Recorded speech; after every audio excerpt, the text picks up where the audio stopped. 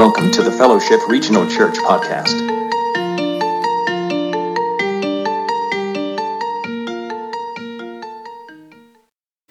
It's almost D-Day, the most anticipated and dreaded holiday of the year. We use words like blessed chaos, organized disaster, and not crowded, we're cozy. It's not that we don't love our families. We absolutely do. It's not that we don't want to get together. It's that we break our patterns and our routines. For men who must travel to the homes of others, we must subject ourselves to the rules and the remote control and the edicts of the king in whose castle we now abide.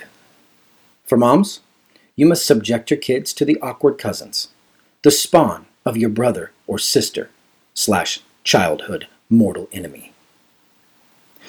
Some of you folks, you make it look easy. You throw your bags in the trunk and off you go. Maybe you were internally biting the bullet, but you do it with such class.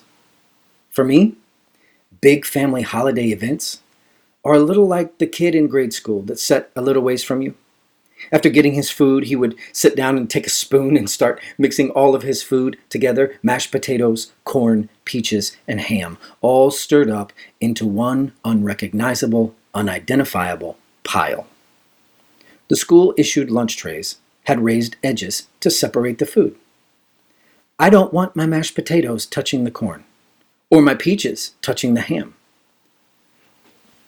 The maybe not so obvious metaphor is that the various self-contained segments on the school-issued lunch trays, they're like homes, and everyone should stay in their own. I'm not anti-family. I'm pro-family, maybe even a little overboard. But the problem with family is another similar word, familiarity. Sometimes going back home, you must go back to the same role you used to have. Maybe you were the caretaker. You took care of everybody's problems. You made sure that the meal was prepared right, and you made sure that nobody got their toes stepped on. Maybe you were the peacemaker. Maybe you were the wild one. You were the party.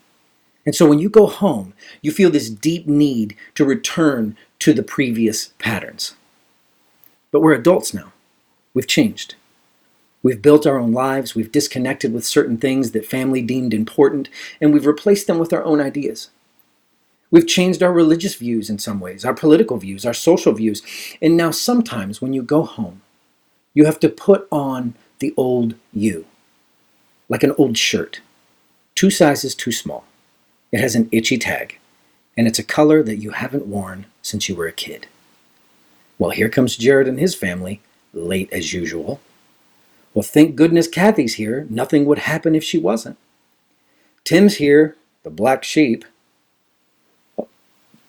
Don't ask her to do it. She probably has her hands full. Oh, look at you. I remember when you were a kid. You got your head stuck in the railing. Some people never seem to grow or forget. They seem to be unable to move past the history. They tend to hold on to things that make them feel superior. They want to reach for something that makes them feel comfortable. Because we think that we can control something that is familiar. It happens to all of us. It's a game that is as old as time. But tonight, I want to write you a permission slip. It's for the next couple of weeks. For many of us, we have grown a lot through the last year. We have learned new things. We have allowed God access to our hearts in ways that He never had before. You've been a light to your community, to your family, to your friends, and even to your enemies. You've developed new commitments. Some of you have recently given your life to Christ. Others of you, you are on this new walk with God, and you are still discovering who it is that you are. So, here's the permission slip. Do not let old customs and versions of you reemerge under the pressure of what some can call obligations. That need to change anything when God is making you something different. There's this interesting conversation that is recorded in Matthew 13. Jesus' ministry was really taking off. He's invited to speak all over the place. He had healed the sick, loved the downtrodden, and taught people that the kingdom of God was unfolding before their very eyes. He had quieted the doubters, he had shut up the haters, and he had broke the customs. Then it was time to go back home. He was asked to speak in his hometown synagogue.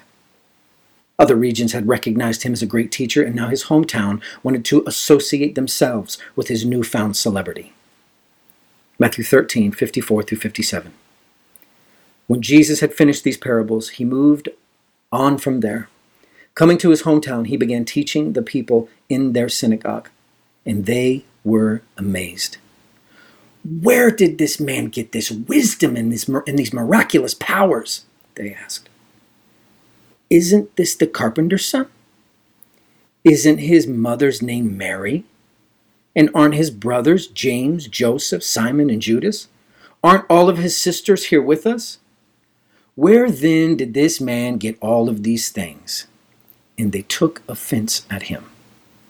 But Jesus said to them, "A prophet is not without honor, except in his hometown and in his own home." And he did not do many miracles because of their lack of faith.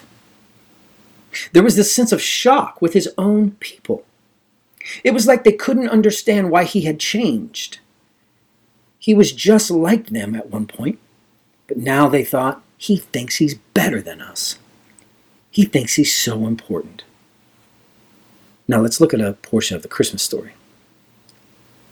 Matthew chapter 2, 1 through 6. After Jesus was born in Bethlehem in Judea, during the time of King Herod, the Magi from the east came to Jerusalem and asked, "Where is the one who has been born King of the Jews? We saw his star when it rose and have come to worship him." When King Herod heard this, he was disturbed, and all of Jerusalem with him. When he had called all the people, the people's chief priests and teachers of the law, he asked them, "Where was the Messiah to be born?"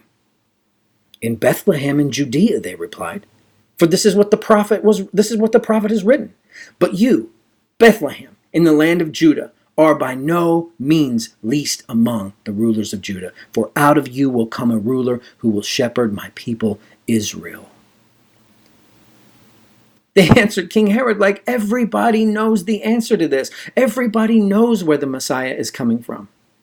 There was absolutely no question. These same people who wanted to discredit Jesus in his hometown were raised hearing the same teachings from the chief priests and the teachers of the law. They knew that the Messiah would be born in Bethlehem. They had been tracking the prophecies and all the freakish events that took place surrounding his birth.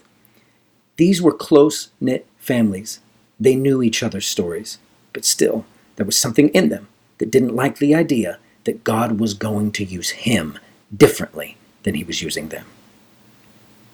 The Christmas story is a common story this time of year.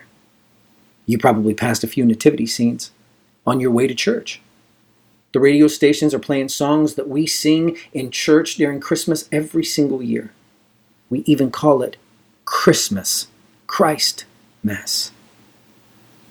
And even for us, good, church-going folks, we can do the same thing. Grow so familiar with the story that we can't wait to see our kids open up their presents. To hook up the new Xbox, to play the new device, to give and to get, and we never take time to recognize that God came to earth in the form of a child so that we could truly know him, not just be familiar with him.